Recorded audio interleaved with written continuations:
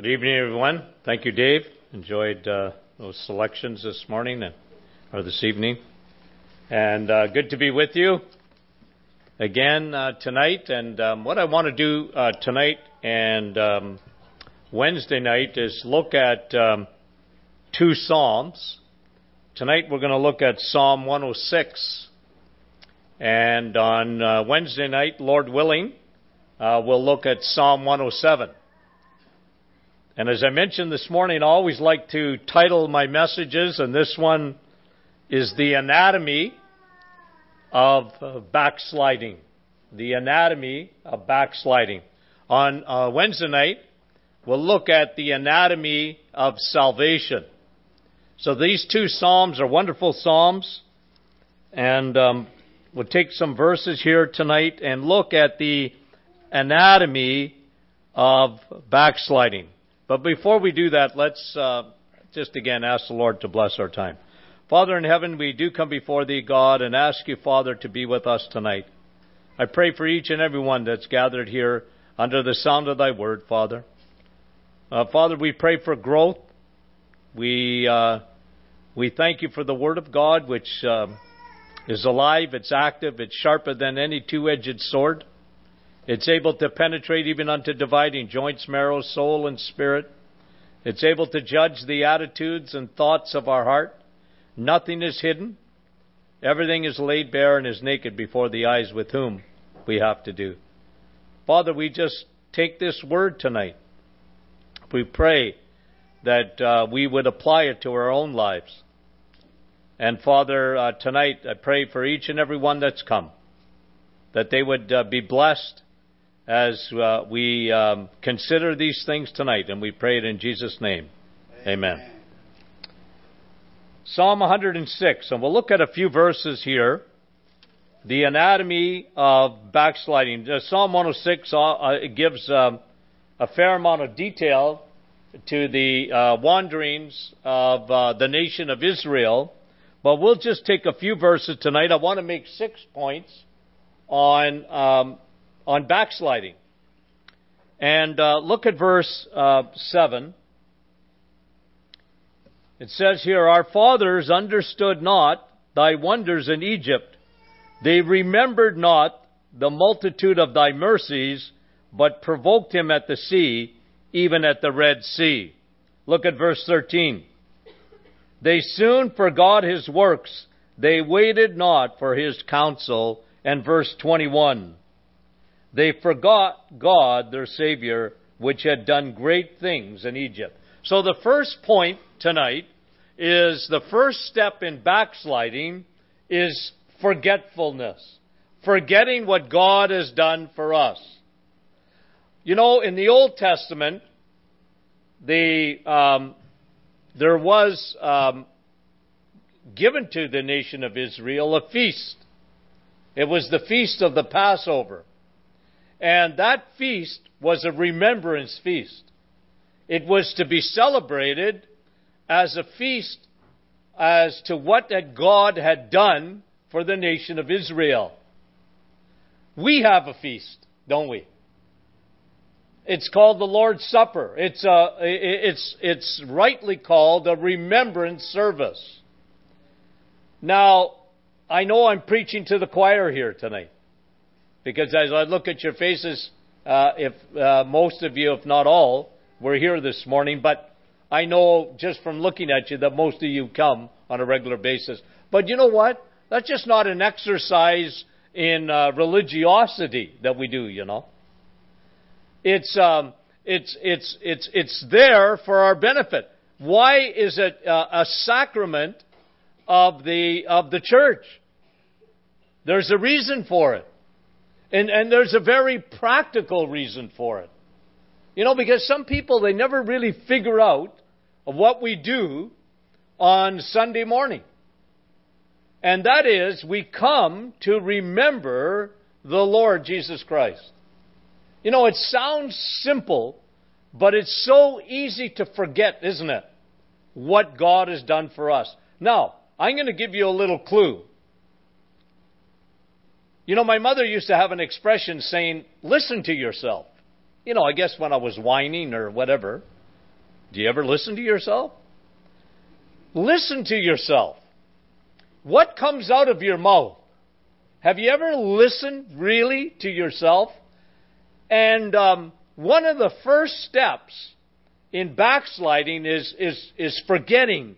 But here's what happens to your tongue. You stop praising God. We become like the Israelites. They became murmurers in the wilderness. They forgot. They were longing to get back to Egypt, but it wasn't long. They forgot what state they were in. They, get me back to those onions and the garlic and the Mediterranean diet that was so good for us back in Egypt. Was it? They had forgotten that they were nothing but slaves in Egypt. And they had cried out to God and He had delivered them. But they forgot. Wasn't long. But you know what? We can be like that, can't we? We can focus in on the negative. We forget to count our many blessings, name them one by one. Count our many blessings and see what God has done. Because we forget. We're easy, and that's why the Lord Himself instituted this service of remembrance. Now, of course, we ought to remember every day. We ought to remember every day. You take out Ephesians chapter 2. I often read that passage before the Lord's Supper. And because there's 5 D's there, and it reminds me of our state. The diagnosis of our hearts was not good. It was bleak. You look at the 5 D's. We were dead in our trespasses and sins. I don't know about you, but dead is dead. We had no life. We had no communication. The lines between us and God were completely cut off. The Bible says that we were at enmity with God. We were God's enemies. We were under the wrath of God. Dead in our trespasses and sins. We were disobedient. We were born that way. The Bible goes on to say in that passage that we were depraved. You know what depravity means? It means you got a bent. It's a term really in anatomy that would describe a person that is off center. They have a bent. We had a bent towards sin, towards disobedience. If God would say go this way, we go the other way in our nature. That's how bad it was. Christians, sometimes we forget. Perhaps that some of you are here today and you are brought up in a Christian home and you got saved at a young age, and good for you. But dead is dead. There was 3 people that God raised from the dead. The Lord Jesus Christ raised from the dead. One was a young person. You remember that? And the next one was that young man. His mother was a widow. Remember the widow of Nain? Remember that story? And the third one was Lazarus. And the only difference is one, as far as we know, stinketh already. And that was Lazarus. So, what's the difference? All 3 were dead. All needed to be raised to life. Even that little girl. But dead is dead. And you might be a young Christian, brought up in a Christian home, and maybe I don't really have a testimony. Yes, you do. You do have a testimony. I once was lost, but now I'm found. Was blind, but now I see. You can sing that. Every bit as much as me, who got saved at 30 years old. What's the difference? I might have stinketh a little bit more than you. That's all. Right? I was a little bit more like Lazarus in the tomb 4 days. Don't open that up. Ooh, But that's really, well, what's the difference? And one of the steps in backsliding is that we forget. We forget that Jesus had to go to the cross and pay for your sins every bit as much as He had to go to the cross and pay for my sins.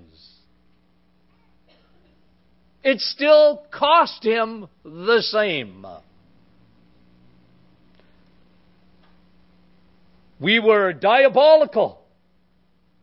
The last time I think, or maybe the time before that I was here, I did a series on what in the world is going on, and we looked at in behind the scenes of what the world was going on.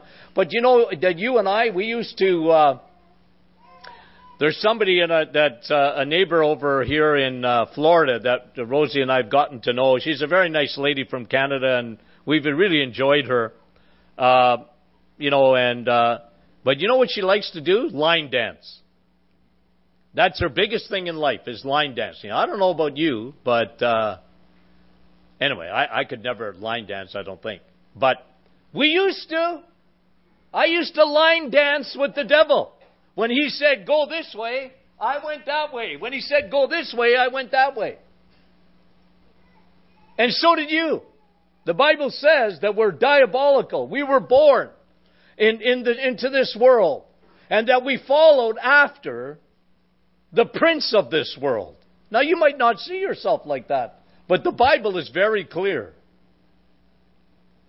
Folks, if we take an X-ray on our hearts and realize who we really are, the heart is deceitful above all things and desperately wicked. That's your heart and that's my heart.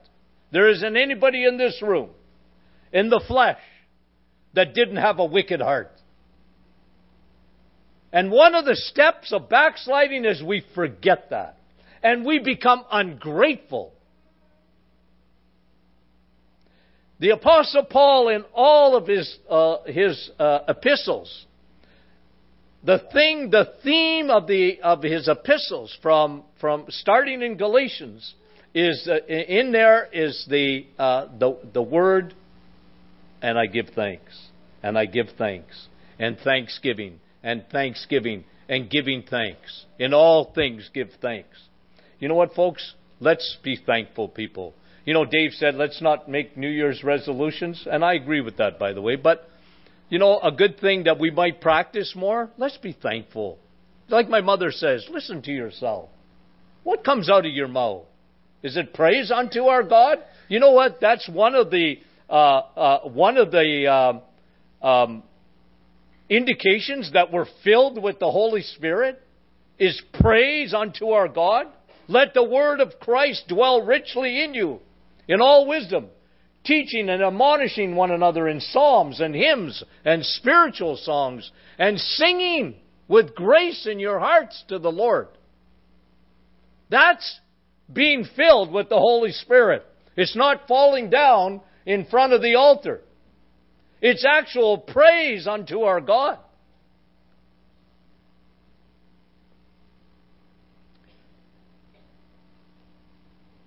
We think of those 10 lepers. All 10 were healed. One comes back to give thanks. And what did the Lord ask? Where's the other 9? We forget, and that's why it's so important in that step of backsliding. Be careful, Christian, that we're not on that slippery slope that goes downwards in our lives towards backsliding. Look at verse 13. This is the second point.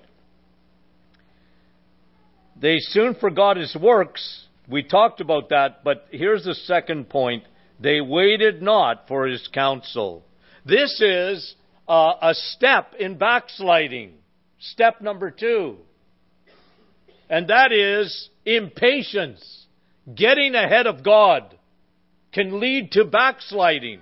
It's a sign of backsliding. Getting ahead of God. My favorite psalm is Psalm 40. I waited patiently on the Lord, and He inclined unto me and heard my cry. And He brought me out of a horrible pit and put my feet upon a rock. And He took me out of that miry clay, and He put a new song in my mouth, even praise unto our God. And many will hear, and many will see, and put their trust in God. Psalm 40 says, wait patiently on God. You know what? Sometimes, Christian, God's answer is wait.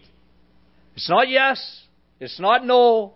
It's wait. And I can tell you, when Tony Martin has got into the most trouble in my Christian life is when I got ahead of God.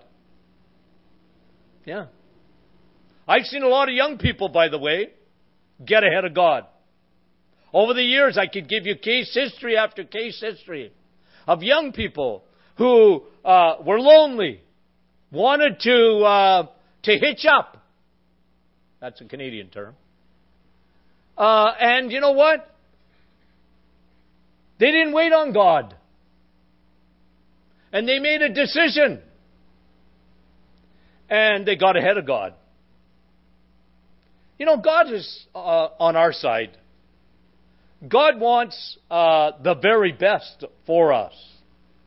And sometimes in decisions, in business, sometimes in finances, sometimes in purchases, things like that. You know, God is interested in every part of our life, and we need to wait on Him.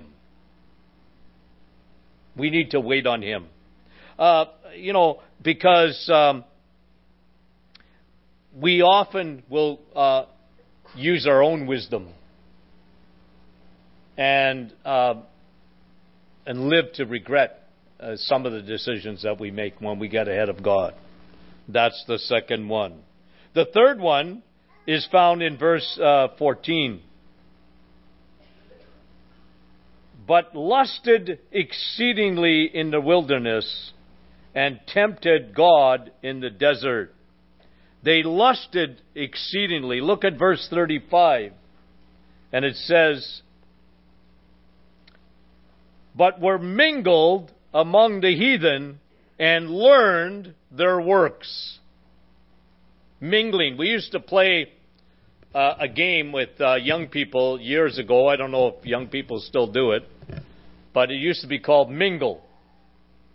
And everybody would just, I can't remember if we did it with music or not, but there'd be all these young people at a conference or on a Saturday night in our hometown when we were involved with the young people, and we called it Mingle. And they would, mingle meant just walk around. But when the music stopped, you had to find one person, and you hitched on to that person. And of course, the last one to get there was out. And then we just started eliminating. We called that game Mingle. But the Bible here says it's a step in backsliding because they were mingling with the heathen. Now, as I mentioned this morning, it's important to note, Christian, that God has not called us out of the world. Our dear brother this morning at the first meeting read John 17, the whole chapter. I really enjoyed that. But one of the verses in John 17 is this: I do not pray to take them out of the world. Because sometimes Christians, we can we think that that if we are in the world, we're going to mingle with the world. Now, there's a big difference there. God hasn't taken us out, but on the other hand, He doesn't want us to isolate ourselves either. He's not asking us to be monks and to go live on an island.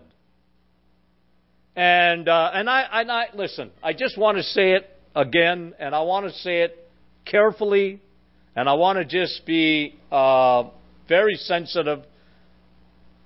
And I know the world is changing, and I'm not sure if I'm not changing my mind because of it. But I say to you, parents, those little ones that are with you, parents, have got the potential to be the greatest evangelist. Remember that. We spend a lot of time, money, and resources in the assemblies and churches, and we minister to adults. And I'm not saying we shouldn't do it, but I think sometimes, and I love this assembly because of the young people here. You have no idea, because I travel around a fair amount, and there are assemblies that would die to have what you folks have here. Believe me when I tell you that. No kids. Everybody's my age. That's not a good thing. That's not a healthy thing. Believe me. But parents, listen to me with young kids. I'm going to just say for a second about schooling. Look, if you decide to homeschool, that's between you and God. But remember one thing. You want to train your children to be evangelists. And I don't bury my head in the sand. I understand. You have no idea. In our province of Ontario, there is a new curriculum that just come out. It's forced upon the public schools in Ontario, the province in which I live. And it's sexual teaching and orientation course given to starting in kindergarten. I'm not kidding you. We have a lesbian premier of our province. And she has an agenda, and she's got a majority government, and she's just doing it. And nobody's got anything to say about it. Now that's a scary thing, isn't it? But I'll tell you folks, from what I read in scriptures, is that Noah lived in that time. Noah lived in a time like that. And we need to train our kids to be evangelists in this world. To go out. And if you just put them in a cocoon and they have no exposure to the world out there, I tell you, we're making a mistake if we do that. So I just plead with you as parents. I don't want your kids to mingle in a sense that they're not it was different in the 80s when my kids were young. But it wasn't like squeaky clean either. And we sent them to school, and you know what? We undid a lot of the things that they were learning at the kitchen table. And that's up to parents to watch. Don't bury your head in the sand, parents. Watch. See who they're hanging around with. Be careful. Always be on the lookout. I used to tell my kids, you're going to have to get up awful early to fool your dad. Because if you think that you're going to do anything that I didn't do, first of all, I tell you, you're not going to fool me. And I was very, very much. Rosie and I, we had strategy sessions. We go out on a date on Friday night. We still do. And now we strategize for our grandchildren. But we used to strategize. Where are they at? Rosie would, she was the thermostat. Because Rosie knew where the kids were at. They knew where the issues were. And we would sit there and talk about it. And what's our strategy? And we got to really pray. And one of them is struggling or blah, blah, blah, right? But folks, listen to me. God hasn't taken us out of this world. The world's a bad place. But He wants you in it. He wants you to be the light of the world. He wants you to be the salt of the earth. I was so encouraged recently when, sometimes you think nothing's happening, right? You're letting your light shine. I wasn't able to witness to this guy too much, but I knew he knew where I stood. And you know what? When his life came apart at the seams, guess who he called? Do you know what I mean? Folks, that's why we need to be in the world. God's not going to save the world per se, but He is going to save individuals in the world. You know, and I was thinking of that verse as I was reading Esther the other day, when Mordecai said, well, how do you know that you weren't put in that position, Esther, for this very thing? How do you know? And you know what, folks? You live in a street. You go to work. You're in school. How do you know that God hasn't put you right in that position so that you can touch someone? And if you're not on that page, you could be heading towards backsliding. You see, folks, we're in a battle. We're in a fight. And so often Christians, they think they're in the reserve. They'll just get called out when needed. You're in a fight every day. And I think the more we are aware of that, the more we realize that we're not going to listen to the heathen, but we're going to go out there amongst the heathen, and we're going to let our light shine. And when possible, we're going to share Christ with them.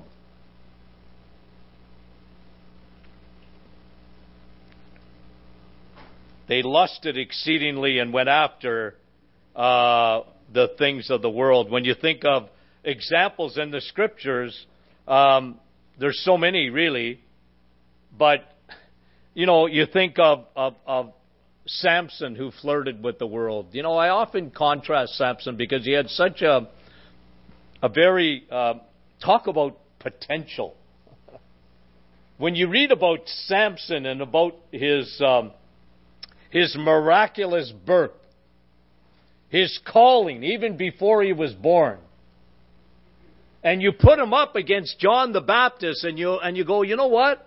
Even though they were many hundred years apart, they were very, very, very similar. Godly parents, you know, a calling before they were even born. They were set apart at birth, and they were given a task by God. And you know, John the Baptist took it seriously. And what did Samson do? He flirted with the world. He mingled. The world really was his home. And he gets used as an example of backsliding. Lot, probably the granddaddy of all backsliders. Saved? Yes. Will we see him in heaven? Absolutely. The Bible says that his righteous soul was vexed every day. It bothered Lot. When he saw what was going on in Sodom, he, prophetically, if he could have looked forward, he'd say, oh boy, this is like North America in 2015. That's what Sodom is like. Isn't that true?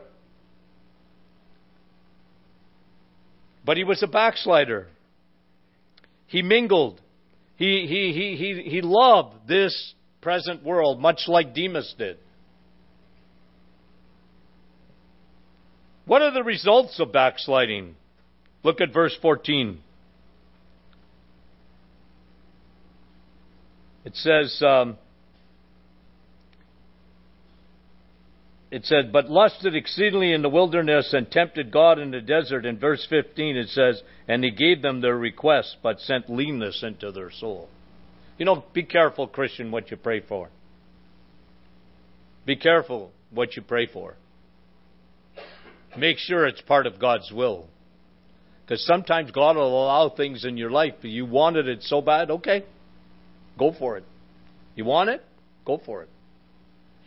I've seen a lot of people regret what they asked for years later. Be careful. God sent leanness into their soul. They lost their song in their heart. No more praise to God. The Bible becomes boring to read. Leanness in the soul. Trouble talking about Jesus. Leanness in the soul. Forsaking the assembling of one another as is the custom of some. Leanness in the soul. Christian, we need each other We need to provoke one another unto love and to good works. That's the reason that we come. We come to get fed, but we come you've got a gift. God's given you a gift. He's expecting you to use it right here. The gift that He's given you, it's a supernatural gift, is to be used in the assembly. I know a lot of Christians, they don't even know what their gift is. They don't know.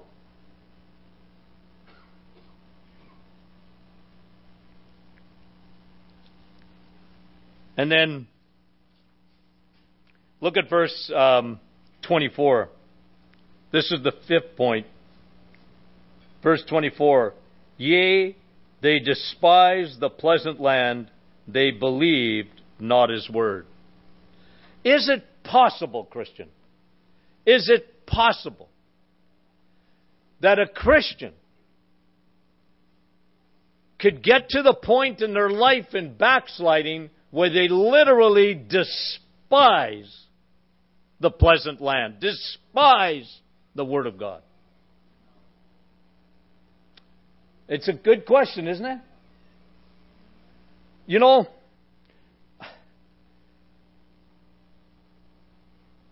I used to use this term a fair amount, I call them the 4 Ds of backsliding. You start by drifting, doubting, becoming dull, and then finally despising the very Word of God. Rosie and I have friends. When I got on my knees on October the 14th in 1982, I had 2 people with me. My wife was upstairs. She had no idea what I was doing. But I've been reading the New Testament for several months, especially the Gospel of John.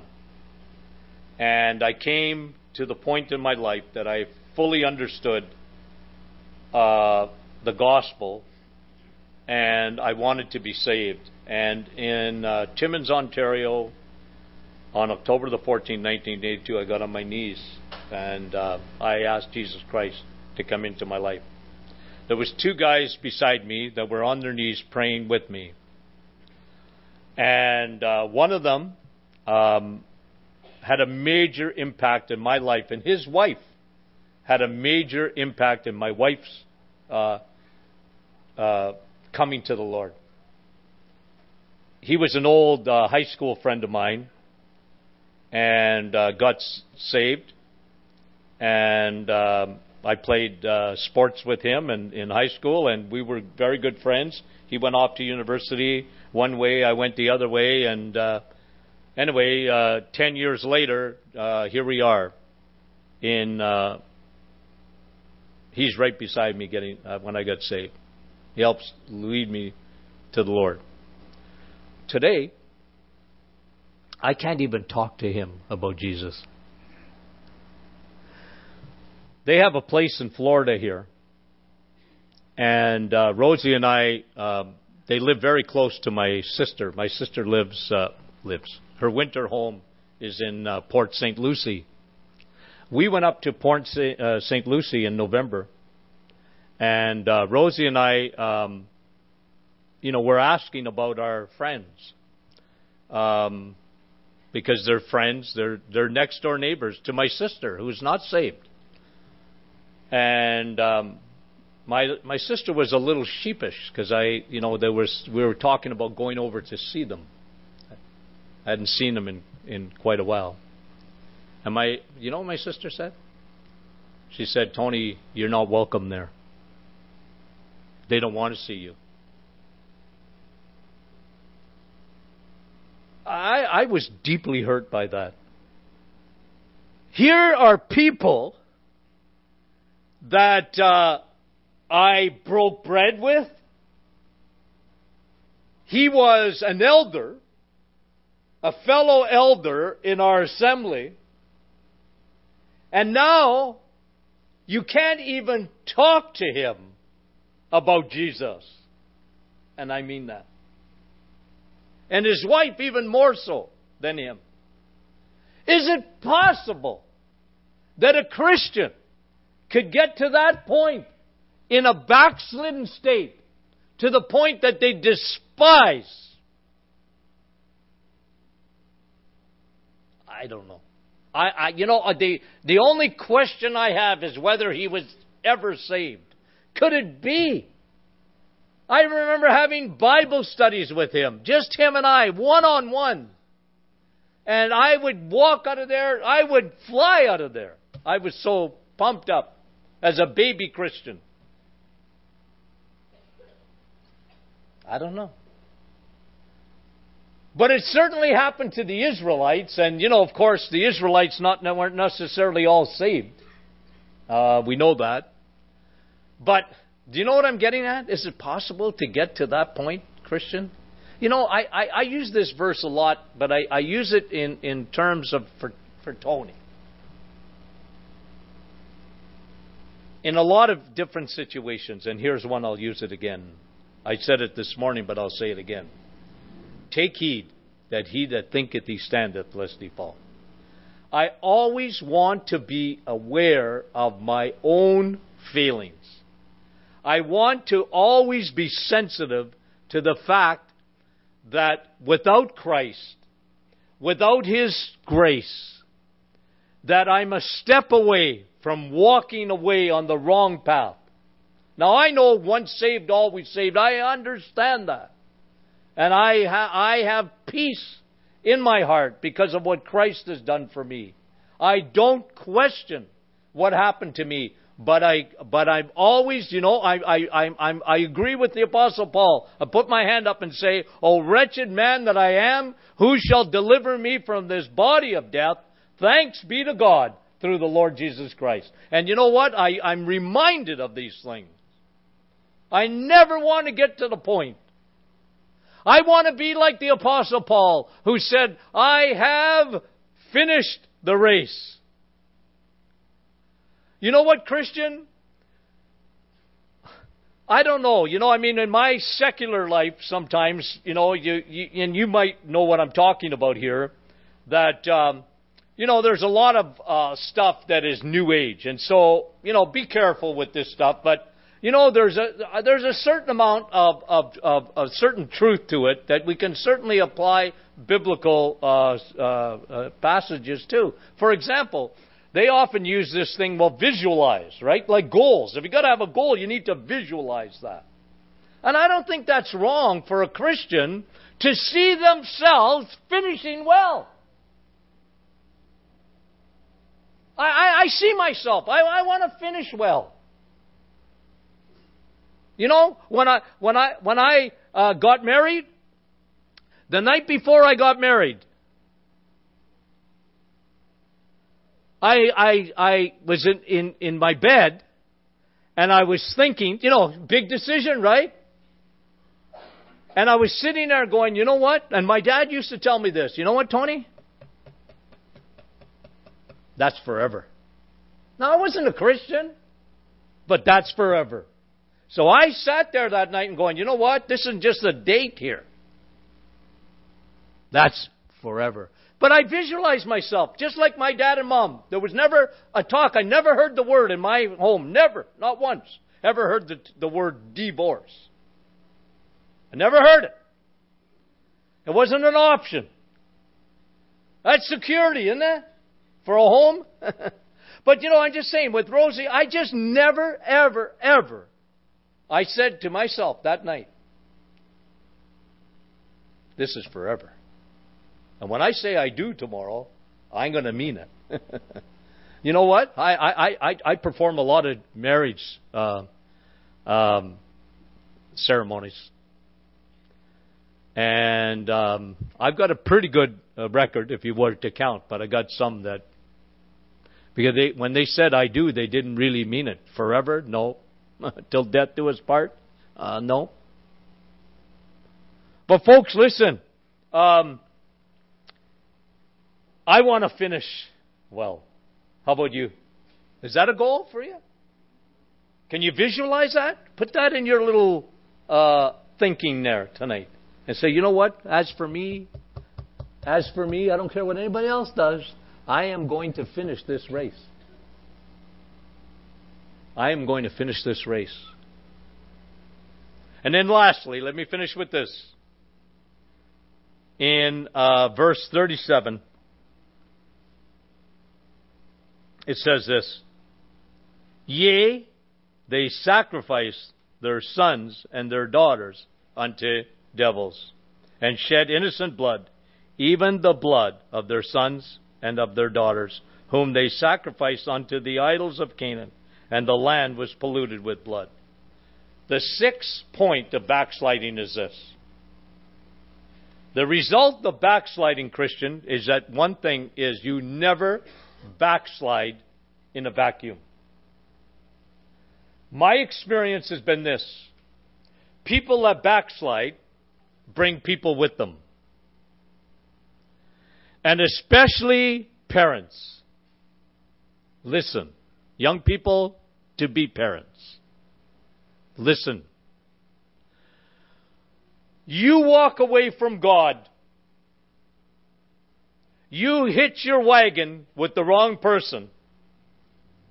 You won't see it like that. But you're sacrificing the offspring that will come out of there to the devil. I'm telling you. I've seen it hundreds and hundreds and hundreds of times. It'll be like the book of Judges, where the next generation did not know the Lord. And that's what happens, folks. Look, it's tough enough raising kids for Christ, even in the best of homes. Because you got the world, you got the flesh, and you got the devil that hates your guts. And hates your kids' guts even more. It's not easy to raise kids for Christ. But I'll tell you, if you're in a backslidden state, parent, you are sacrificing your kids to idols. You know what, folks? By the grace of God, and I mean this, by the very grace of God, Rosie and I lined up. And we had a goal that our kids, and now our see, my responsibility isn't over yet. Because it says this about Abraham. He will command his children and his children's children to follow after the Lord. And you know what? I'm very involved in my grandchildren's life. I remind them, I'm a little easier on them than I was on my kids, probably. Because grandchildren, come on. But, you know what? I want them to go on for Christ. It's my goal as a grandfather. I want to see my grandchildren go on for Jesus Christ. I want to see them make the right choices in life. I thank God, by the grace of God, that they're parents. That my kids marry godly spouses. And in their homes today. And I thank God. I do it on a daily basis. I thank God. Oh, Jesus, thank you, thank you, thank you. Watch those kids being brought up in the local church. And their friends are in the local church. And they're going on for Christ. And they've made decisions already. I got a grandson that turns 18 tomorrow. And I was thinking of him today. And I said, there's a nice young man, a godly young man, that has made choices in his life already. It's tough. Tough today, isn't it? But folks, you got to see this. You young people, you got to see it. You got to look forward. You got to realize that the impact that you will make, the decisions that you will make, these things are eternal. Imagine the thought. I was talking to a guy that you met him here. He led me to Christ. Remember? I brought him here a few times. I love that man. With all my heart, I owe him my life. When I was a rebel and he shared Jesus Christ with me, I almost tore his head off. But his kids today. There's no talk of Jesus. His kids, his grandchildren. There's no, because my friend, and I love him dearly, but he made decisions years ago. You know, he didn't want us. He didn't like the church he was going to. And down here in Florida, we were driving on 95 one day, a couple of years ago, and we were sitting there and we were talking about his kids, how they were washed out spiritually. And he said, "You know what, Tony?" He said, "I was too hard on those kids." I said, "You know what, John? It's the opposite. You weren't hard enough." Remember I talked about anger this morning? There is a time to have righteous anger, you know, as long as it's in control. But you know what? He told me something that I knew him. I said, "John, you were too soft. You don't negotiate with kids. As for me and my house, we will serve the Lord. When we go to church, we go to church. I don't negotiate. I don't negotiate with a 12-year-old. What do you think he is, a lawyer? You want to eat? You're in my house. You want a meal and a bed? Then you do what we do. We don't negotiate that. Okay, Dad. But if you negotiate, I'm telling you, it happens. Kids run the show. And that's what happened in his home. I'm telling you, I watched it happen. He wasn't tough enough. Young people and older people like me, I don't want to be a backslider. I don't want to forget what God has done for me. I never want to despise the things of God. I want to finish this race. And until the Lord takes me away and takes me out of here, I want to serve Him and I want to go forward. How about you? Amen. Let's pray.